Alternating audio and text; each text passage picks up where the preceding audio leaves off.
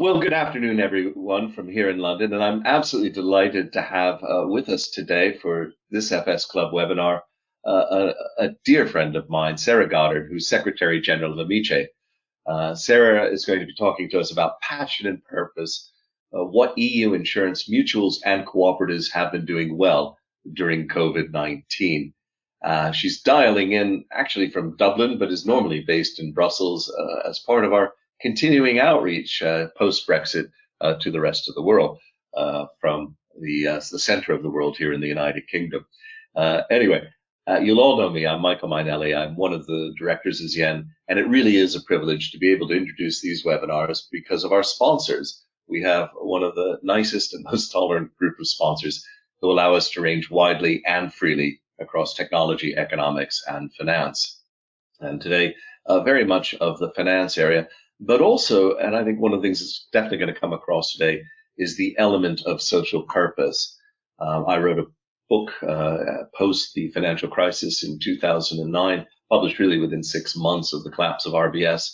And one of the points I made in there that, in my opinion, one of the greatest causes of the financial crisis had been the loss of demutualization.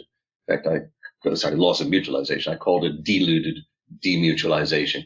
And I think Sarah's going to be touching on many aspects of that today and showing that it can be done and done well.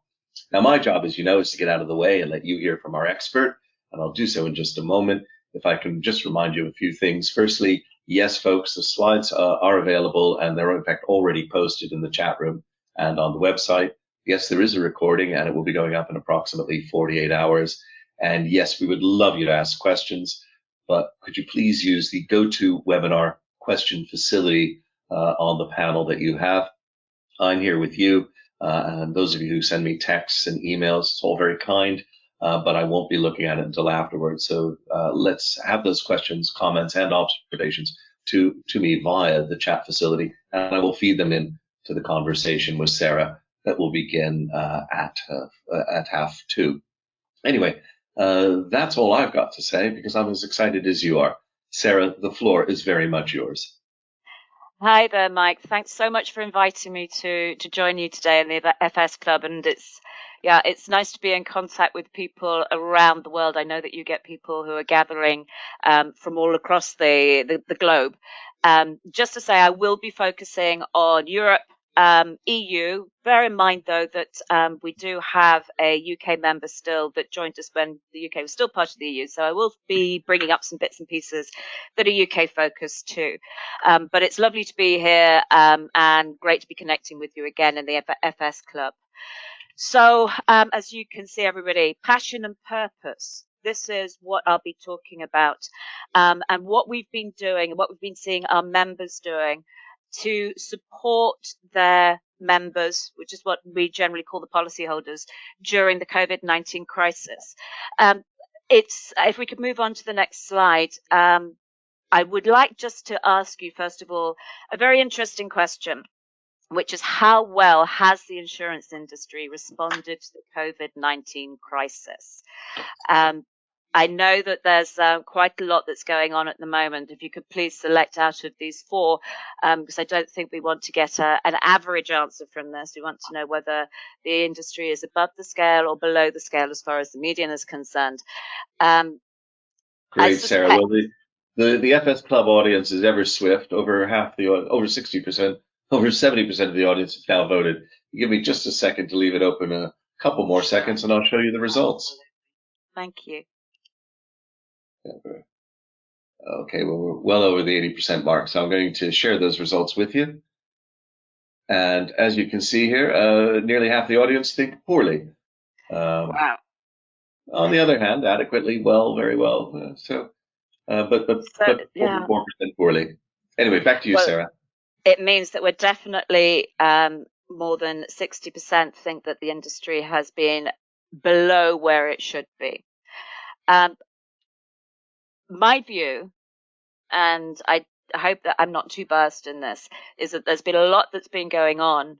And this is what I've seen from the mutual and cooperatives specifically, which may inform you of things that haven't been hitting the headlines so much, which haven't been there at the higher levels.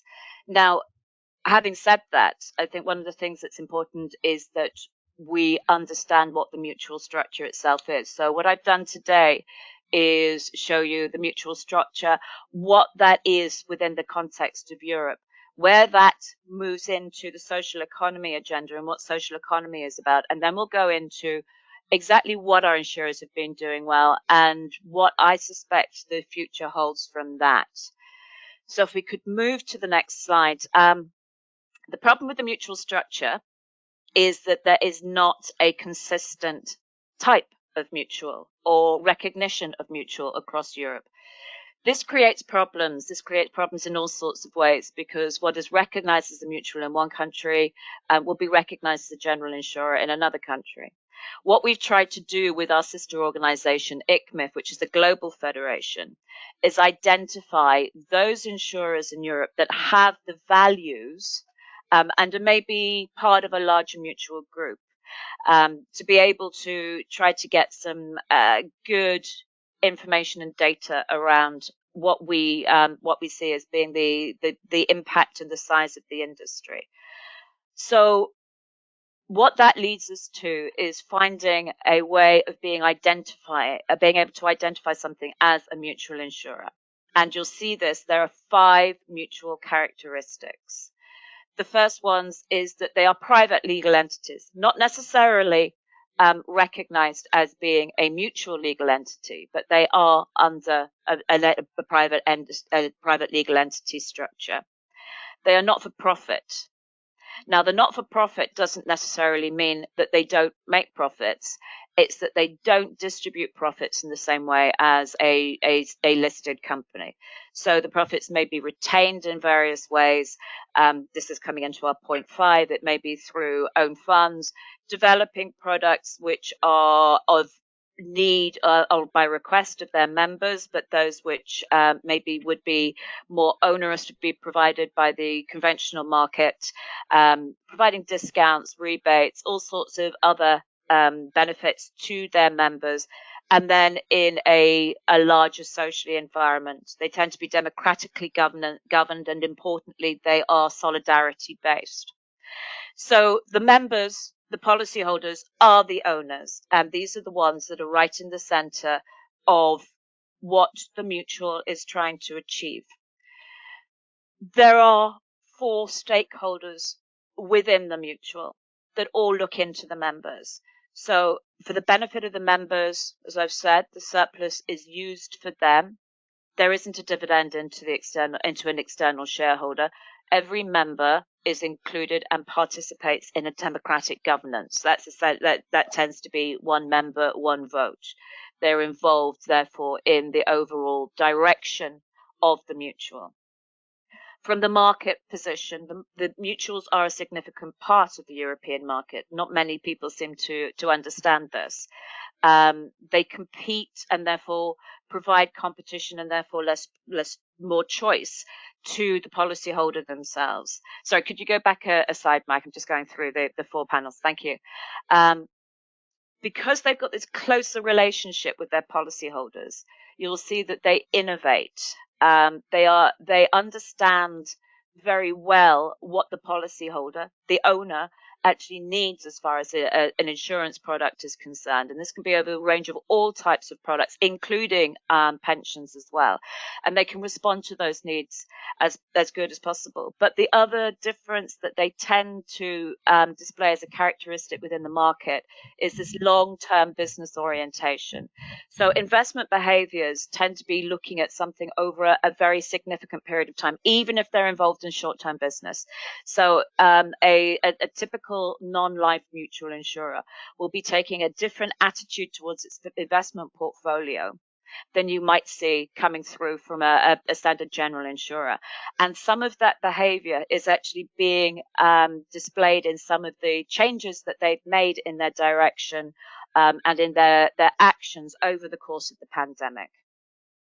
Society is also seen as a significant and important stakeholder for the mutuals. So social responsibility, engaging in society, supporting society, and also in the relationship with their employees to ensure that there's long-term stability for their employees. And again, I'll be able to give you an example or two of that when we go further through. And from an economy perspective, that seen as, because of the social responsibility, they're also seen as stable. We saw a big increase in the uptake of insurance with mutuals post the financial crisis. The market penetration deepened considerably in Europe, and some of those who have been around the insurance market as long as me will remember that in the 90s we were talking about a flight to quality in the London market. We saw something not dissimilar at the beginning of the last decade in a flight to quality with the mutual and cooperative market, a lot from the consumers rather than commercial policyholders, as they were looking for somewhere where they felt safe, they felt secure, they felt that they had some control, and that there was this longevity of relationship, which meant they didn't have the worries about would their policy pay out at some point in time. And again, if we could move on to the next one, we get that coming through. Thank you. Oh, so if we look at what the size of the mutual and cooperative marketplace or market share is at the moment in Europe, you can see that overall there's almost a third of European insurance is transacted with mutual or cooperative insurers.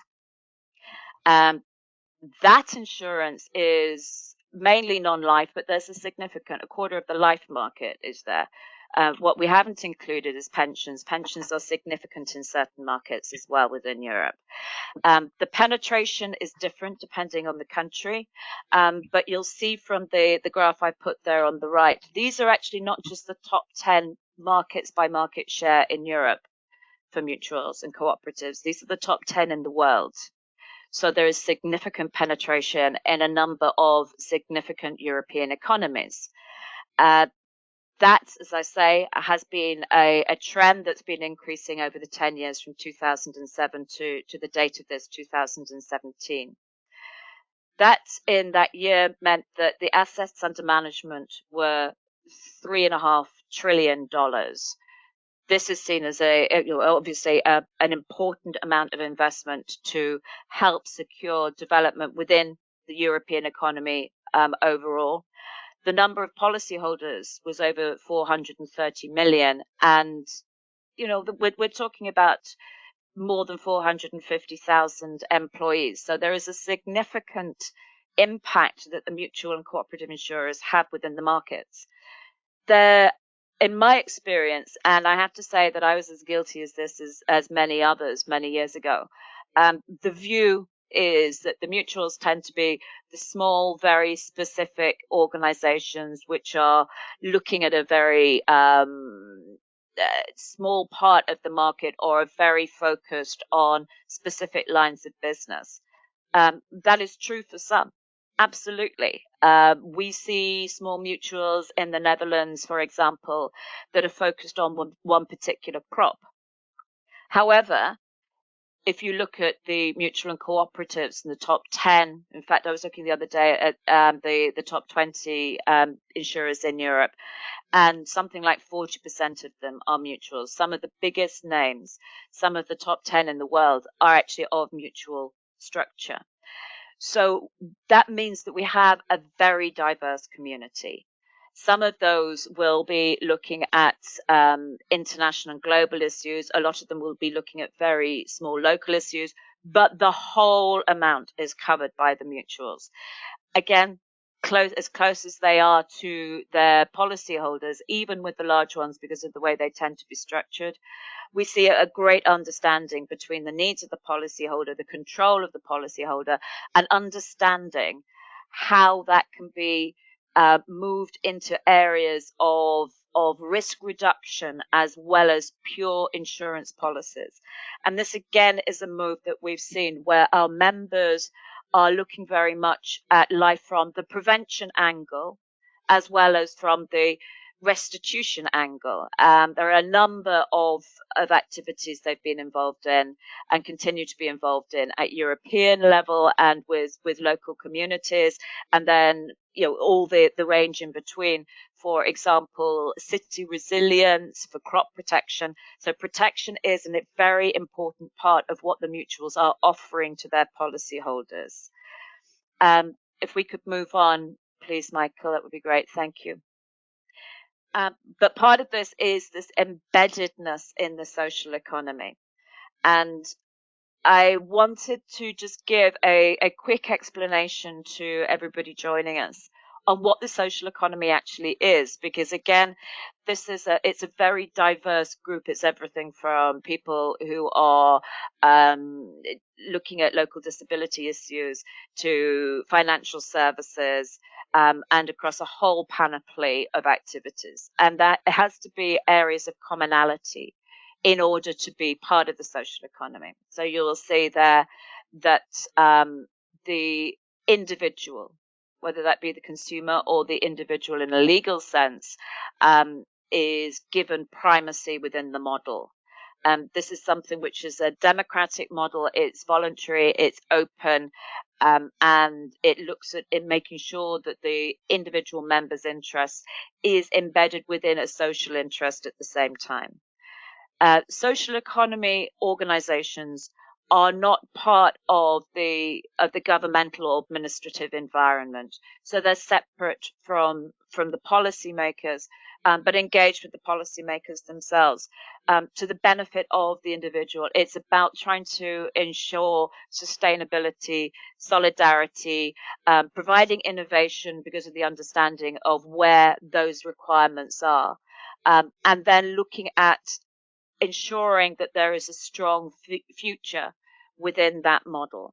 The good thing about social, or the more recent changes on the social economy side, are that there is now an EU interparliamentary group on social economy, which is great. It means that the policymakers, the parliament itself, is now engaged in seeing this as one of the fundamental areas where there will be a regrowth of the European model, of the EU model, and that those players, such as the mutuals and the cooperatives, which we're representing at Amice, are core within that change forward.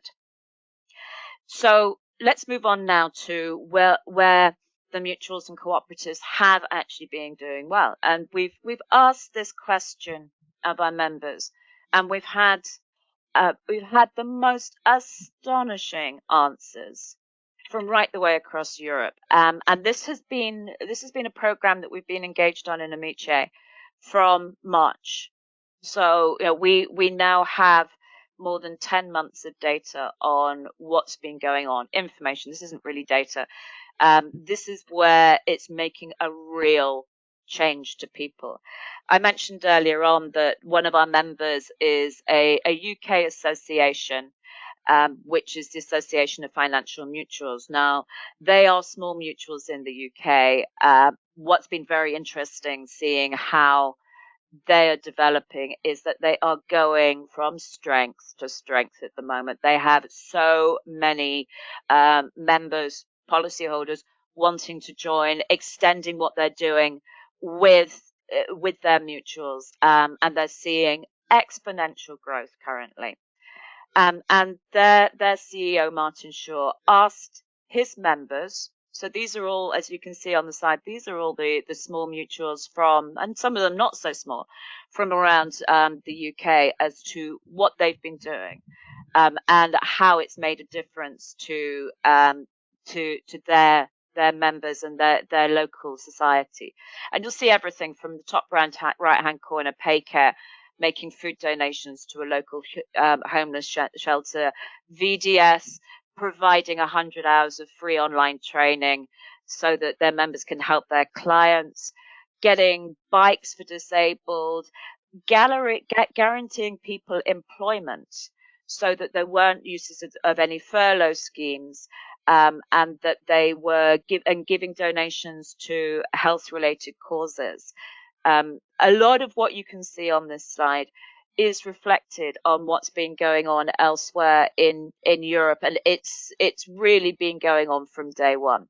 So if we could move to the next slide, these the organization on the left, Mutual Medica, is a Spanish mutual, and they have reinvested 200 million into COVID support and prevention. You may not be aware, but in Spain, there's been a big there was the biggest life insurance policy ever that was created in Spain among the Spanish insurance market and mutuals in particular, the ones that I'm focusing on, was a free policy to all frontline healthcare workers. So if anybody became infected and had to take time off, they were given coverage. If anybody unfortunately lost their lives, there was a sum of money that would go to their next of kin.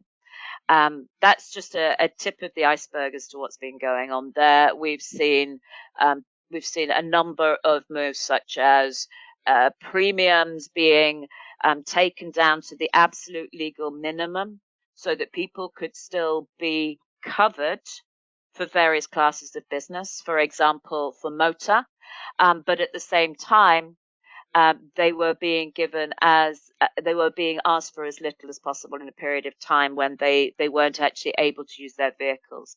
As an example, you'll see on the right hand side, Local Tapiola is a big Finnish insurer. And you can see some of the moves that they've been making to support their customers. So they were looking at flexible payments. Another thing that you'll see there that has been echoed in a number of countries is where the insurers as investors or owners of real estate have seen that the businesses that are inside their properties have been having problems because of the COVID crisis, that they've not been able to reopen shops or restaurants or barbers or whatever it happens to be, that they've been given either rent reductions or complete rent holidays.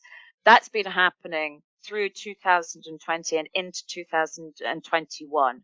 So wherever these supports can be given to try to help with the cash flow issues, and if you like, the financial pressures that are being put on, in particular the SMEs, but not just the SMEs themselves, they've been involved.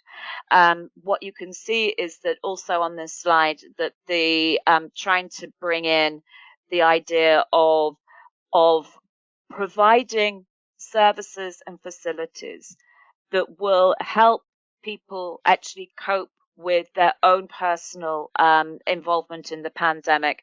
There are a number of apps, platforms, supports that have been distributed in many, many EU countries, not just in many cases to their own members, but have been made freely available to society at large. So that whether it's people needing to speak to mental health counsellors, involvements with the Red Cross, all of this has been provided by a number of our members in a number of countries. The other thing that was very clear in the opening part of the pandemic was the amount of support that was being given into the front line and into health facilities. That was in the way of equipment, of cash where it was needed, of personnel. So medically qualified personnel that maybe were within the mutual cooperative, but within the insurer, were being allowed, if they wanted to go onto the front line itself, still being paid their full pay and given extra protection themselves in their own insurances from their employers, but actually able to contribute directly into when the first wave and the second wave were coming through. If we could move on again, that would be great. Thanks, Mike. I focused in on Achmea. This is probably a name that you know well. You may not be aware that it is within our mutual and cooperative family. What Achmea did, and this is the left-hand graphic, it's a press release of an initiative that it led back in April. I'm sorry, it hasn't come through very well. But as a large investor, Achmea decided to bring together a force to ensure that pharmaceutical companies actually cooperated in the development of vaccines for coronavirus. So it was actively using its influence as a large investor to move that forward into something that would come to market and come to us as quickly as possible, and not be something where and try to open up the opportunities of the pharmaceutical companies actually cooperating together rather than trying to close the barriers between their R&D departments. And you'll see on the right hand side there, where Achmea had made its own statements to how it was going to, what its commitments were to the combating of COVID-19. So you have both the medical combating. Achmea, as an example, was one of those insurers that released its medical staff into the front line where they felt like that they could make a difference, and they were comfortable about being released into it. They also obviously were encouraging the pharmaceutical companies, very strongly encouraging the pharmaceutical companies to get together to make sure that vaccines were available as soon as possible. They were looking at various ways and developing products to help with financial problems that were being brought about by being experienced by their customers.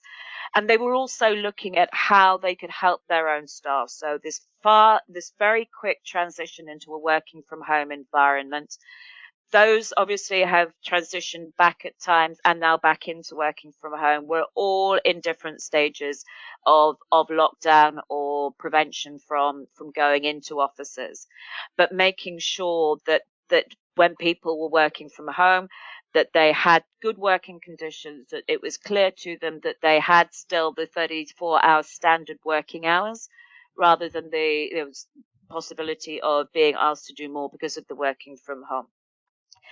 Then there was these sort of like these, if you like, almost spot products that were coming through. So continuity of care, contributions for care providers. There were products that were being developed as well, where people who were volunteering were being given extra cover free of charge. So on the next slide, we now have then these three general areas where we have seen and we've been representing to the European institutions what our members have been doing well. And I do hasten to add, I'm not saying that a lot of these weren't undertaken as well by other types of insurers. The headlines about the non-property damage business interruption cases, some of the issues around travel claims, some of the issues around credit insurance, absolutely, I understand them, and that they have been taking a lot um, of sort of like the gaze away from what else has been done. The NPD BI is a very difficult environment and a very difficult question, which obviously is the one that the courts are dealing with. But if we look at what in general we have seen as being the overall categories for policyholder support, so it's premium rebates or holidays where the risks have changed due to governmental decisions.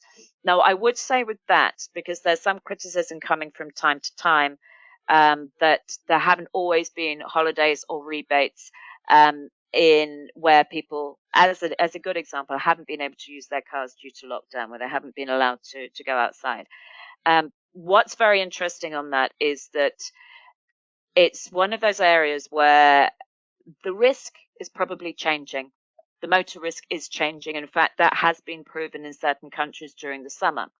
So some of the insurers, we've had conversations with some of our members about this, have taken the decision that rather than give rebates or holidays at the point that the lockdowns were happening, that will be amalgamated into what happens on motor renewal or on an extension of coverage once they've got a much better handle on what the actual overall 1 year life of the policy and the overall book has been doing over that period of time.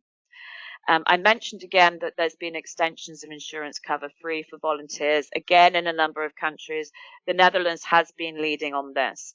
And claims filings have been an area where there's been a lot of work to ensure that it's as easy as possible for customers to be able to make their filings and get claims payments as swiftly as possible, particularly in that SME sector.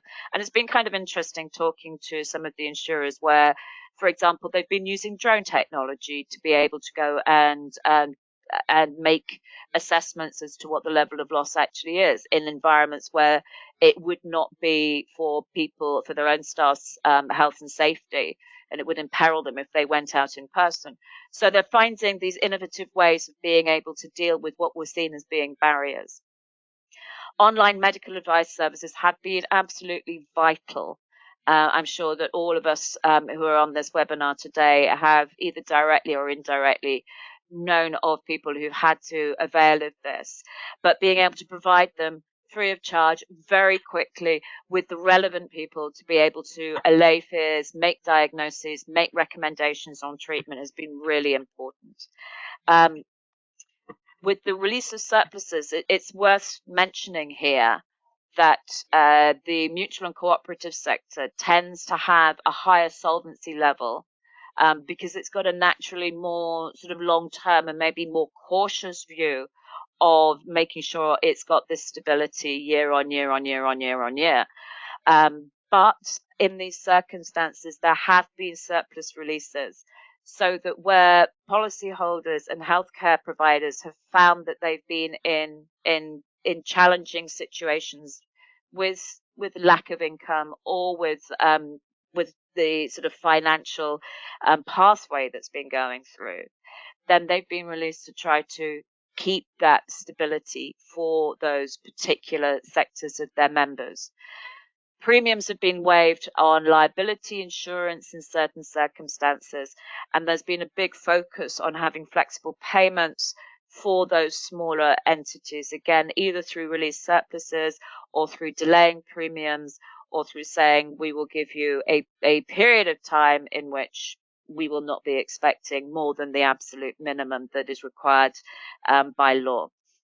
On the wider society, the supporting the healthcare systems was fundamental in the first wave. Uh, Seeing places being transformed, buildings being repurposed into almost field hospitals, with the large mutual and the smaller mutual healthcare insurers in particular, bringing in swathes of equipment, swathes of staff, swathes of PPE, and making sure that there was funding there to allow the medical experts go in and be able to engage as quickly as possible with those with the greatest needs. There was also a lot of work that was being done and contributions made into social projects and the medical research, whether that be for virus itself, for the COVID-19 vaccine, or whether it be for some of the other long-term health effects. And it's something to bear in mind that the health insurers from spring last year have already were putting into place their thinking on what is going to be the other impacts of COVID-19 as far as society is concerned, because we're looking at those consequential, maybe morbidity with other types of sickness where people were not consulting under their medical cover, where we'll see maybe an increase in certain types of cancer, and those structures are already being put into place to deal with the indirect medical consequences, which are likely to be fairly significant for a number of countries. One of the things that the European Union did was issue social bonds to help with the provision of healthcare and health insurance. And our members were very early to invest in those bonds because they saw them as being for the greater good of the European individual and the European whole as well. So there was significant investment in those, particularly from the Nordic and Benelux countries. But at the National Solidarity Fund and the frontline actors, we're talking about Médecins Sans Frontières, Red Cross. I can give you examples that stretch from Finland and Sweden in the north down to Italy in the south, across the east and west of the whole of the EU, about the support and the funding that was going into the National Red Cross, for example, setting up helplines with them, looking at how the mental crisis that was that was envisaged from lockdown would be developed through. Um, At-risk groups have been coming into people's sort of gaze recently, but from March onwards and still now, they've been looked at very strongly to support. So whether it's refuges, places of safety for people who are in dangerous environments and couldn't get away, they've been supported. Again, many of our members put together big programs of buying and distributing technology to the children of people who were in the most impoverished parts of their country, so that they had access to online education, providing platforms to put citizens together with volunteers, and providing ways that technology can work through. So finally, with the support for employees, we had that swift adoption of work from home, as I said. A lot of them put in no furlough policies. And we've seen, for example, in France, that there has now been an active commitment from the mutual sector to increase the number of staff in the sector and to increase the number of apprentices. 2,000 new apprentices in insurance are going to be employed in France, to ensure that there are opportunities, employment opportunities for young people, and that we can carry on providing the support into the longer term, which takes us to our longer term side.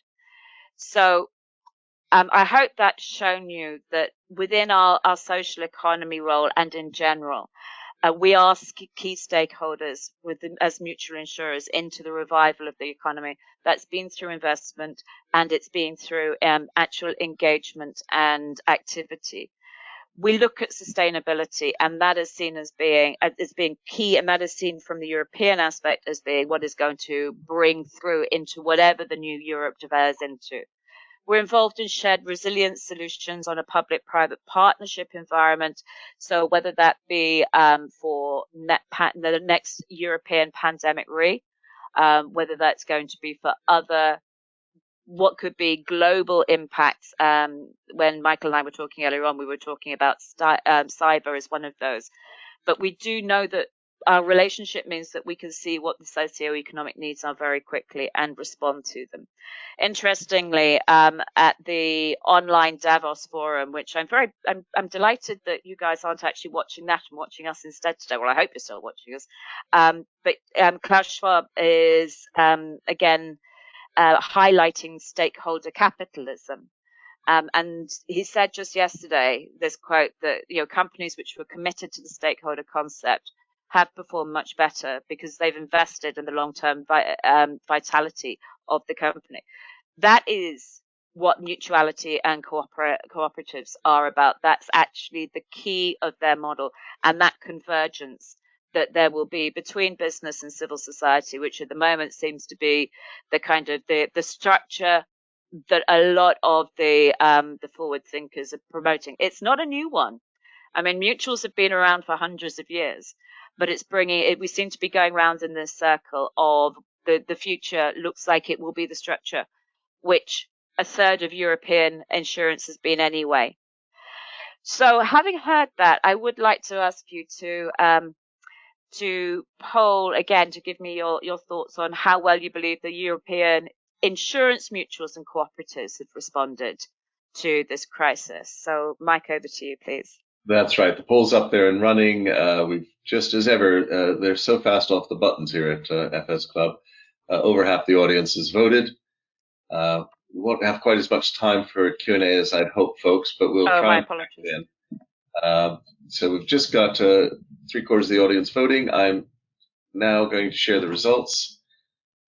Yay! And there you can see you swung audience opinion about your sector, Sarah, which strangely I think was something you were trying to do. And I think it's great. I was hoping just to, I mean, I remember, like, for example, years back, there was, when I was in a different role, there was somebody I was talking to who was a travel insurer who said, you always hear where things go wrong, but you never hear where things go right. That is so and true. there's a lot that's been going right. And I'd agree with you, having had the opportunity, the nice opportunity to work with quite a few insurance mutuals, but also the building society movement and the credit unions. They have very different cultures. They do Yeah. live and breathe this stakeholder and member area. Anyway, we've got a lot of questions in very little time. So, a quick one from Robert Woodthorpe Brown. Is Amiche sharing these examples of best practice, assuming to hope to encourage a race to the top amongst your Uh, members? Yes, well, what we've been doing is a number of initiatives actually, because we have been sharing them on social media as well, so that that best practice can be distributed to the world. We don't think this is only for the benefit of mutuals and cooperatives. We're not trying to put a barrier around it. So we've been doing a lot in that, and actually, when there was a best practice work being done by the European Commission, where they put out financial services best practice, we were deeply involved in that, and the publication that came out of that, to try to make sure that there were appropriate measures that could be taken by insurers, but would be always in the policyholder's best interest. So we have been sharing that, and then within the membership as well. Yeah. Okay. Mohammed Iqbal Asaria is curious, are there any signs of the demutualization trend being reversed in the EU or the UK? And could technology help in creating virtual mutuals? Now that's an interesting question. I don't know how much under the regulatory environment a virtual mutual as such would be acceptable. There has been some growth in the UK in recent years, but there's also been some demutualization. So I think one of the things that is important to see is where it actually makes sense. I mean, there is still a number of very, very, very small mutuals in Europe that are probably likely to, at some point in time, because of the regulatory burden, likely to go into bigger groups, or to maybe amalgamate. As far as new startups are concerned, we're not seeing much of that, but we're not seeing that in insurance in general. Bob McDowell's curious that a generation or so, the finance sector went through a spate of demutualizations.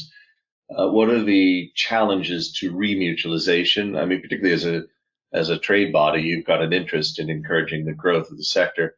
And I'm curious, are there distinctions here? You know, what are you lobbying for at the moment to break down barriers to mutualization? Well, I mean, one of the big barriers, obviously, is the fact that every country looks at a mutual as a different entity, and deals with it differently legally. So, for example, you do have insurance mutuals permissible in Belgian law, but there's no other type of mutual that's permissible in Belgian law. Where I'm sitting here in Ireland, in fact, we have a couple of mutuals, but they come under different legislation completely. So that patchy landscape is one which creates problems. However, I mean, in recent years, we've seen new legislation put in place by two EU member states to recognise mutual insurance as a separate legal entity, and we've been working very strongly on the Solvency II 2020 review under the Mm, proportionality environment, to have that nature, the mutual nature, being taken as the nature part of the nature scale and complexity, because mm, of this relationship, because of the way that the funds are dealt with, because of the way that there's a closeness to the mm. policyholder, and that they are the beneficiary.